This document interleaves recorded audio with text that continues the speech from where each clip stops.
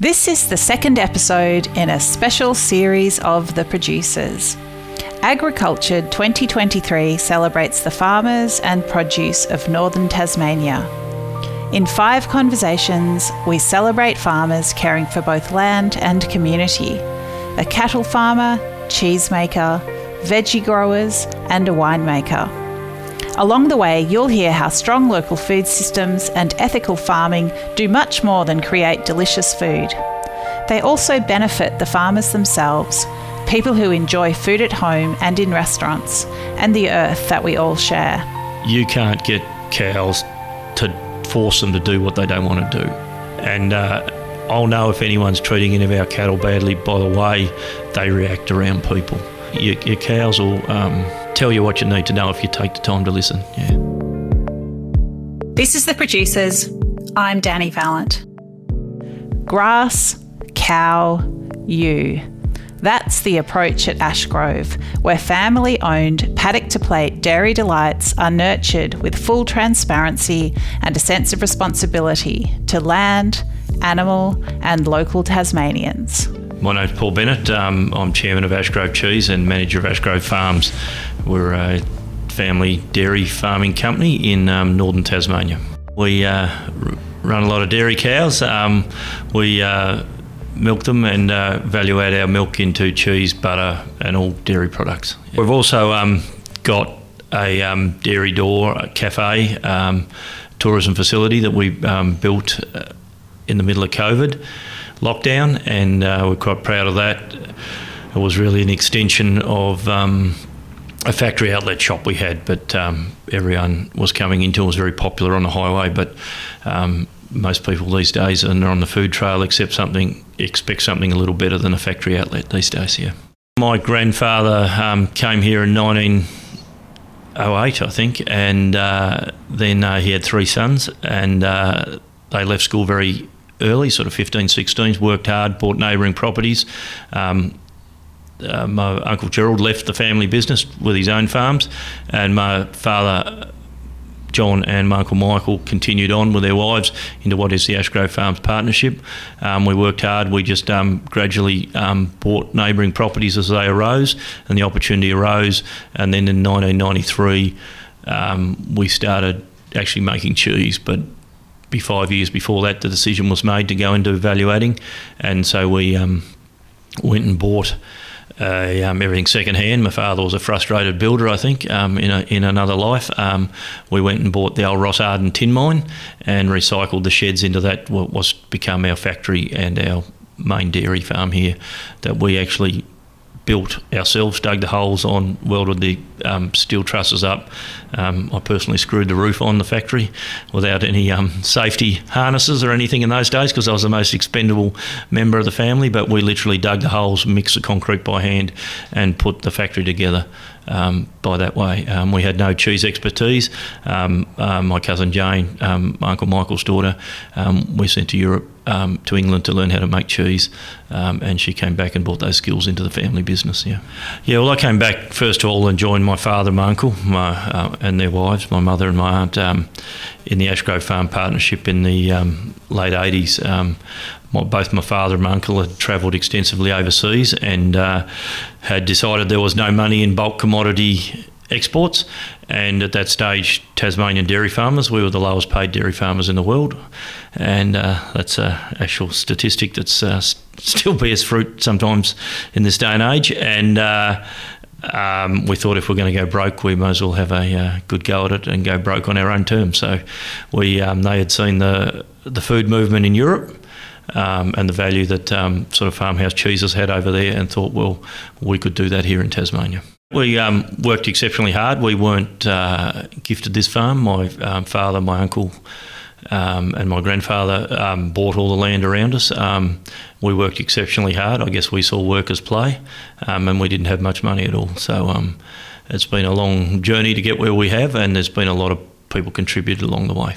My cousins, my sisters, we all learnt to do all those jobs. I think we were seen as free labour from a young age, whether it be driving tractors, working cattle, working in shearing sheds, shifting irrigation pipes and crops, we could do it all. I don't think the child labour laws would accept it these days. Yeah, I love the farm and the cattle, and I was good at it, so that's always an attraction.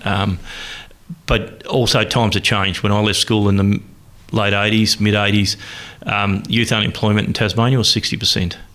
And so you didn't have a job, you didn't have career opportunities. People really didn't travel as much as they did or leave the country as people would now if it was such a poor case.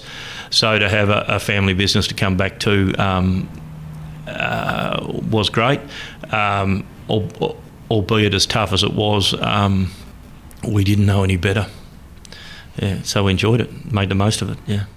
There's no doubting the hard work and commitment of the Bennett family, but there's something special about the northern Tassie land they're farming, an advantage they didn't necessarily appreciate when farming was more about inputs and outputs than a relationship with the land. What's special about this area in northern Tasmania, and really the whole of Tasmania, is that it's our position in the world. It's a position on the one earth we've got, and it enables us to be able to grow ryegrass and white clover.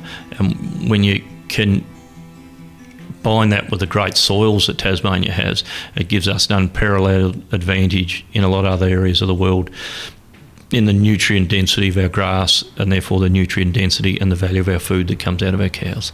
It's pretty simple. It's to do with our biggest advantage is our climate, our soils and our location in the world. And if you'd have asked me that 30 years ago, I wouldn't have said that, because I think it's a recognition as we've grown and as we've become more educated and more open to new ideas, we realise that how important the soils and the climate have become. I think what has really become more apparent, and scientifically so, is the life that's in our soil. So we actually don't really use insecticides or herbicides. We're using the same fertilisers that my grandfather used. We've gone back to those, which are single superphosphate and lime, and we're now using a lot of compost. We've got an access to a lot of compost that's coming out of the Dulverton Composting Works, which collects all the green waste across northern Tasmania.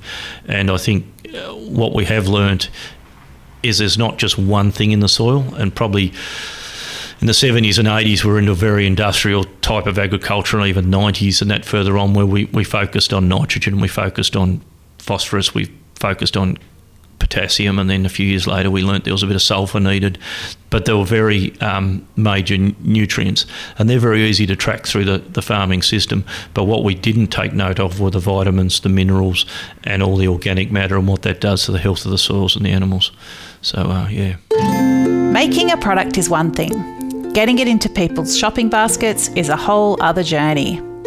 Paul talks about his farming family becoming a canny marketing machine as well. It's been a long journey because it's pretty easy to make, but then you realise that you've got to sell it. And I think a lot of people passionately get into value adding into products, but that's only half the battle. There's a real battle in making sure that product is consistent and of high quality every batch you make, and then you have to evolve with the markets. Not only do you make a product, you then have to sell it. And I think when we first opened our factory shop with great excitement here on the side of the highway, we had one customer for the whole day. So then you had to go down a whole new skills for a farming family, how you learnt to market, how you learnt to sell your product, how we had some hard lessons along the way. It's not only do you have to sell the product, you have to get the money back, because there's a lot of restaurants and a lot of people out there aren't as honest as probably we were as used to in the farming community. So debt collection became a big part of the business, and had some hard lessons learnt there with distributors and that, and then and evolved to the business where it is today, where we employ 120 people. We've got a lot of different product lines, and then that involves new skills, because you then have to learn how to let go of the business and trust other people that aren't family members to manage and help you grow your business into the future. Yeah, when we first started out, we were very much a very small cheese production business. We had the vision, and that was probably my father's vision, to not build a farmer's market scale cheese factory. His vision was to build one that made 300 to 500 tonnes a year. When we did that, we went to the banks to get a loan to build a factory. They wouldn't believe us and made us do a very expensive study, which we've still got in the Australian cheese market, and they came back telling us that the whole Australian specialty cheese market was 6 tonnes. And what were you doing building a factory to make 300 tonnes? But we stuck to our guns because we had a firm belief that if you're only doing a 20 or 30 tonne business, you'll make a living, but you won't make a business. And we see a lot of people do that, start with grace, enthusiasm, make a great product, but after going to the farmer's market every week of your life for 5 years, they tend to give up. And so we had to grow beyond that so that we could sell our produce to the supermarkets, to the independent grocers and all those, because if we didn't do that and we couldn't get to the scale where we could do that, we wouldn't have a business that was sustainable in the long term. To the untrained eye, it looks like cows in paddocks. But to Paul Bennett, the subtleties of moving cattle from one area to another are a key part of farm management. It's better for the pasture. It's also better for the cows, and therefore the cheese. Managed grazing, that's my pet topic. Love it. We're lucky enough to do an intensive pasture management course in the 80s, and what I learnt back then was the first course I ever did. My father sent me off. In the Kimberley Hall, we learnt with the Department of Primary Industries here, taught us how to do intensive pasture management, and that was basically grazing the grass in its lifestyle, understanding the grass plant's lifestyle, how it grew, and how if we grazed it at certain times, we maximised our growth and therefore the health of our animals and the productivity of the farms. And that's been really amazing to see how well that has stood up to all the modern concepts that people, and have watched it go around different industries called, block grazing, circular grazing, spell grazing, even regenerative agriculture has a huge amount in common with what we first learnt back then. It means that we really monitor our soils and our grass, and depending on how the grass is growing, we then adapt our cattle's grazing management. So we graze the grass at its optimum time, and then we give it time to recover, and that recovery time is the most important part. And so that what it means is a lot of our pastures are 40, 50 years old. They're thick, they're lush, and they're sustainable, and they'll be another 40 years old before we have to plough them up or do anything, or maybe I never will have to plough some paddocks if we get it right. And it's that sustainability which gives us a profitability. At times over the journey we've been, we'll get salesmen in saying we can get you this grass that'll grow 20% more grass, but only last 2 years. And then I've got to plough the paddock up, or it needs extra chemicals and inputs to sustain it. It's a grass that needs steroids to grow. But we've got grasses that are just as productive, but they're more... they're more forgiving, and they've worked with us, those grasses, for as long as I've been here or longer, so why would you get rid of them? Everything at Ashgrove relies on cattle, and the more willing and happy they are, the better everything rolls. Paul talks about his cattle, how they're treated, and what that means for his business. Cattle are really smart, and they're smarter than a lot of people give them credit for. They recognise people, and they recognise if you're there to help them. I was taught by my grandfather how to handle stock, and I love it, just working with them. You can't get cows to force them to do what they don't want to do. Well, you can, but it'd be a terrible day. But if you work with them, like we want cows that are 550, 600 kilos to walk onto our dairy, voluntarily be milked and then walk off. And if we treat them well, they'll do that twice a day or once a day or whatever we've got them on for us. And but I'll know if anyone's treating any of our cattle badly by the way they react around people. And there's a lot of scientific studies saying now cows and sheep can actually recognise faces. And I do know that because if we know we employ a lot of staff, and if we've ever had staff that have been bad-tempered or whatever, your cattle will let you know because they're scared to walk past them. And so your cows will tell you what you need to know if you take the time to listen. Yeah. There are so many moving parts at Ashgrove, and the seasons and weather all play a part in what's front of mind. What's keeping Paul busy at the moment? At the moment, we're calving, and we've just had two of the biggest storms you'd have seen the last 2 nights. When you hear sun shining today, it's a bit hard to believe. So the last few days have been, I've been doing night shift. I do the calving of the cows. I really like that. That's where my skills lie, being a midwife to cows, I guess you'd say. And so I track I check them 2 or 3 times during the night, and I finish about probably 12 o'clock, and then we have another couple of guys come in and they get them out of the paddock early in the morning for milking, and they'll check them at 5. So then I'm starting not as early as I used to. I'm getting a bit older now. I used to always start before 5, but now I'm starting about 6:30, 7. So yeah, depending on what the weather and the job is. Now it's a lot about managing staff, teaching staff how to run a dairy farm, and then I'm also around the factory here a lot, helping my cousin Richard if he needs anything, who runs the factory here. So we often meet, he and I, and just have a chat about what we need to do for the day, or what crisis has gone wrong, or what we need to do. So yeah, it's you got to be nimble, I think, because it can be as simple as having a pump go out that supplies water to a farm, or the electricity went out last night on 2 farms, to get the backup generators going for milking this morning, to 12 months ago we had major floods across farms that we had one property isolated with a manager on it. We had another one that we had to get a vet into cattle, and we ended up having to fly them in a chopper. We'd never done that before. We'd never seen floods so big.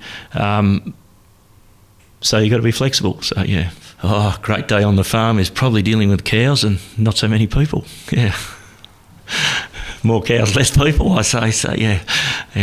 And my dog, I've got a good dog. So yeah. I say that flippantly, but that's often what I enjoy the farm the most is, late at night or early in the morning when I'm checking an irrigator, and there's just those 1 or 2 key people that are on the farm that really know how to run it and contribute to running it. I think that's really,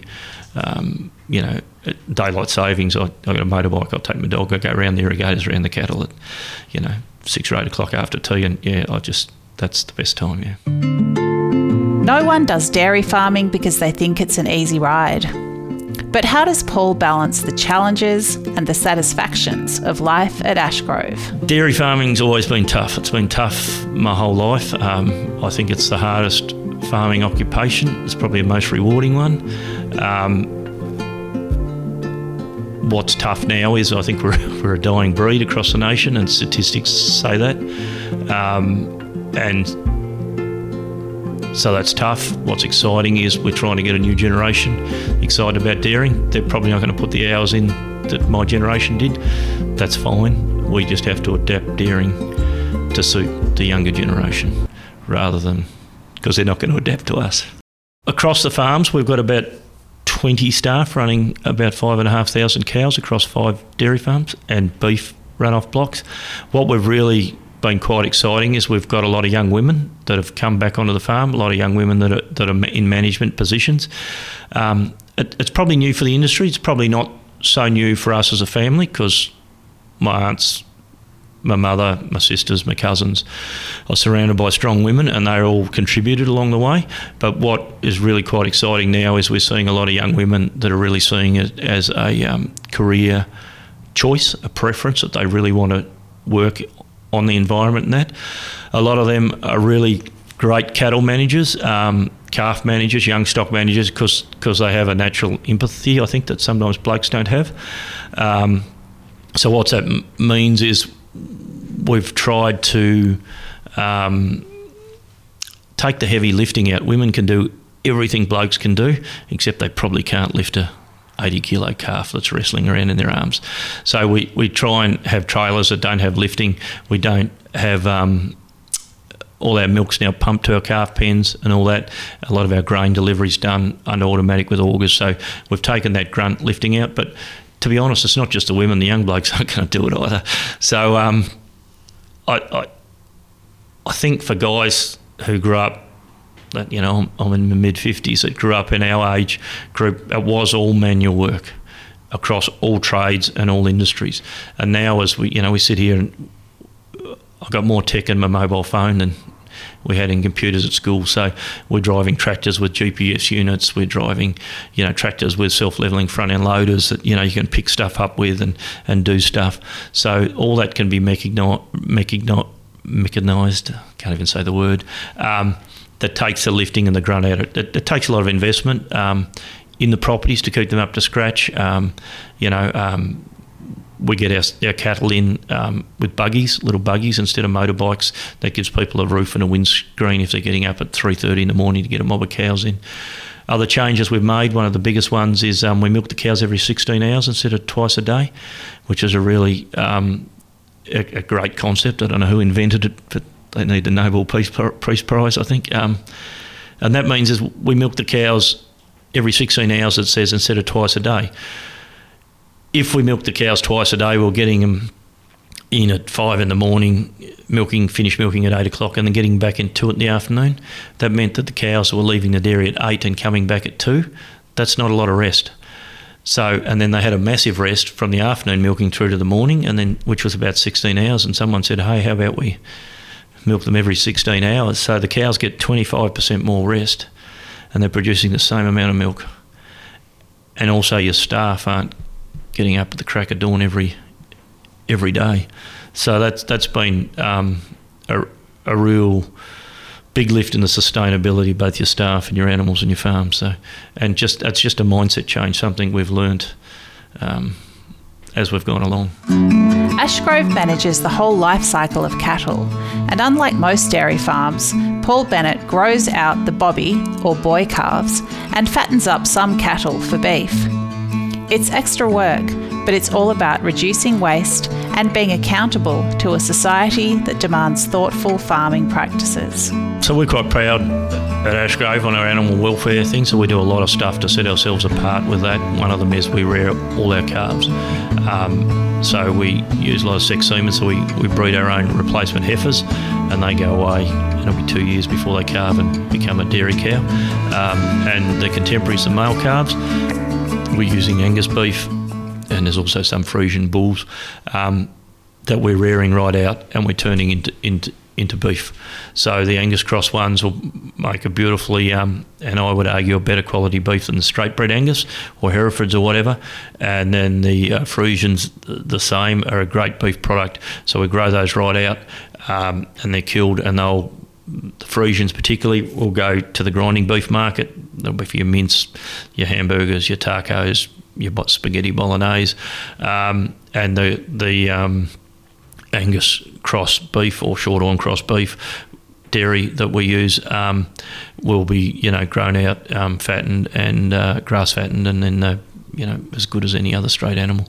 So we sell those to the abattoirs, and then they're sold to restaurants or wherever. So so we really like that. We're sort of valuating the whole animal. We're not disposing of a calf at a few days of age. It creates a lot of work, enormous amount of extra work, but I think it's something that I think society expects these days. You can't just have a waste animal. You've got to utilise the whole thing. And if we're going to milk cows, and if we're going to produce milk as dairy farmers, we have to face up to the problem or the opportunity that bobby calves are. So we've hit that head on, and for the last 10 years we haven't produced a bobby calf on this farm. So the last few years when beef prices were high, it was absolutely fantastic. Just at the moment, it's not so good. But the beef market's collapsed right around the country, and everyone's struggling to sell that. And when the beef market collapses, you can't sell dairy cross cattle. They take it even harder. So what we've done is we've actually taken a couple of pens at the feedlot, and we're fattening our own Frisian steers right through to ensure that they're a good product and a saleable product at the end. So currently we've got it's 51 and 198 steers in 2 pens down at the abattoir. So we just sent the first 50 in to JBS, and they were slaughtered the other day. And the quality of the beef is really good. So so we're putting our money where our mouth is, hopefully, so to prove the concept. Cows make milk. People make cheese.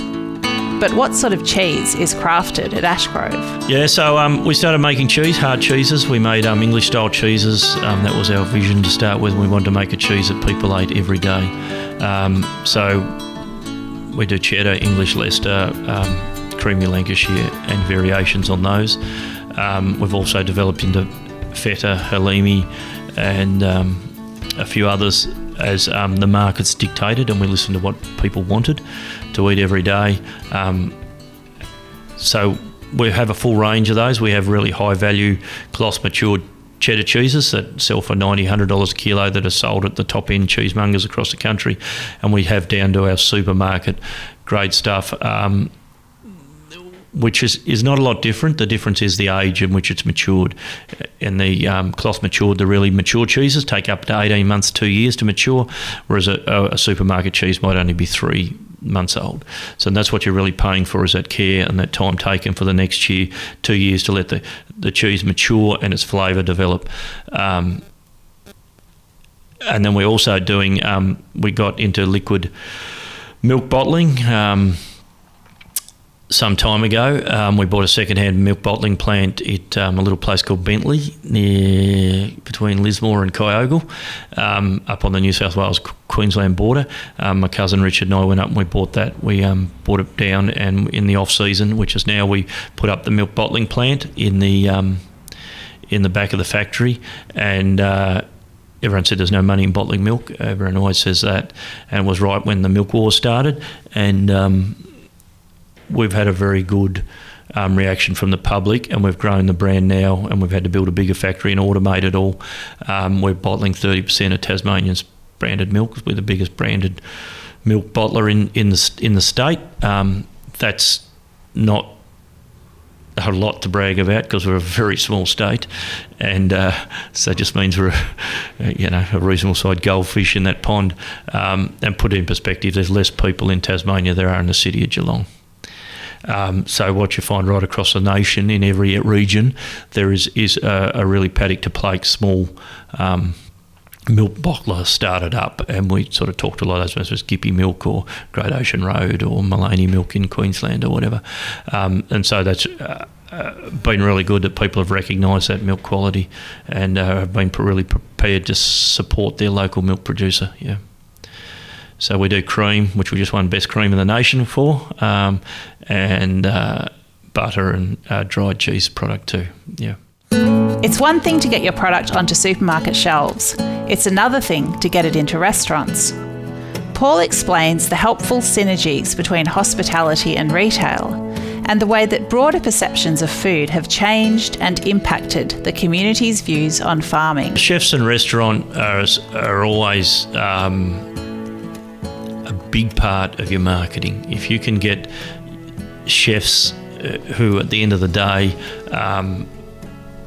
are seen as the food authorities in this country to say your product's good, and people eat it at a restaurant when they're out, and then they may see it when they're at the local IGA or the supermarket or driving past and think, oh, I'll have a bit more of that.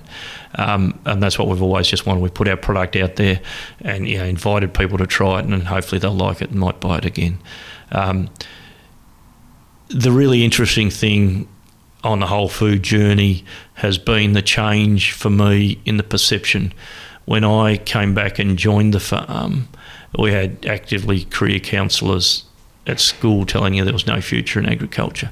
When we built a cheese factory, and my cousin Jane and I came back to work in that and were working on the farm building it, it was seen as the most daggy thing a person could do. Like, people made fun of us for it.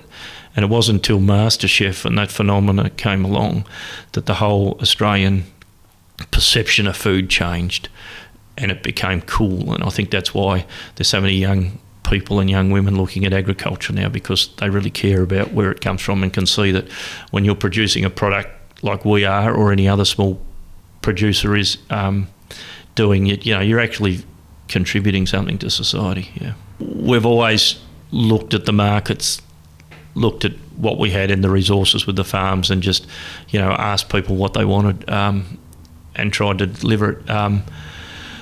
As the business has grown, the pressure's come on a lot more. We're a big part of our local community. We're a big employer in a very small area. So when the market goes up or down, or you don't pay your bills, it really hurts us. And I have to go into the factory or the farm and, put off staff that maybe their kids are going to school with your kids or whatever. So as the business grows, the pressure's grown to you're not just providing an income and a living for your family. We're doing it for 120 families in a regional area which doesn't have a lot of employment.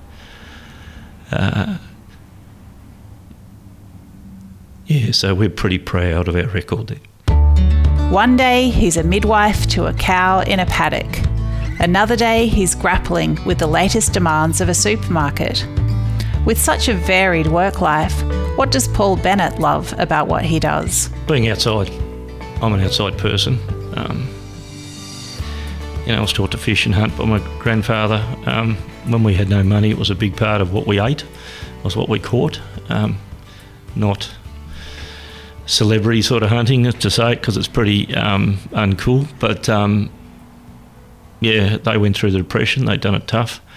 And, I was taught to fish and hunt as a kid, and whatever we caught, we ate. And sometimes you didn't get much.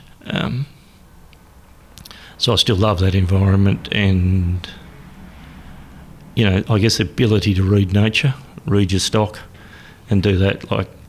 Sure, it's nice to have a nice new tractor with a GPS in it, but that excites the young kids. But to me, it's still the animals, if you see those doing well.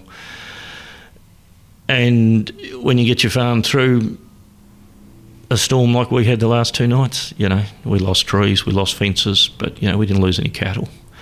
And all the cattle are, sun shining today, and they're all back happy again. So, it's the getting through crisis is what I love. Like, we've had fires, we've had floods and that, and I guess that's where my skills are, managing through a crisis. So.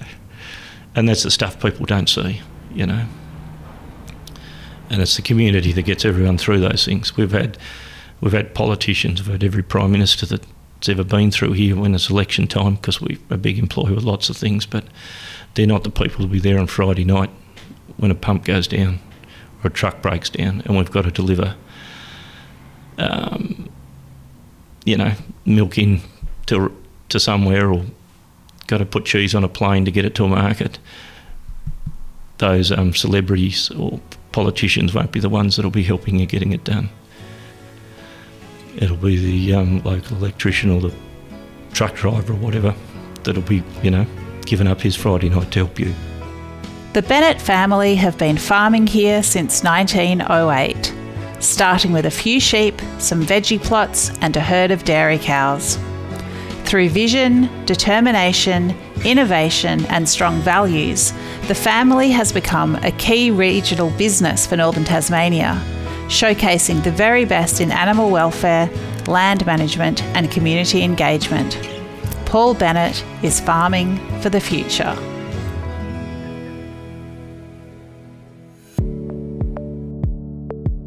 This is The Producers, a Deep in the Weeds production. I'm Danny Vallant. Stay tuned as we talk to some of Australia's best farmers, makers and growers.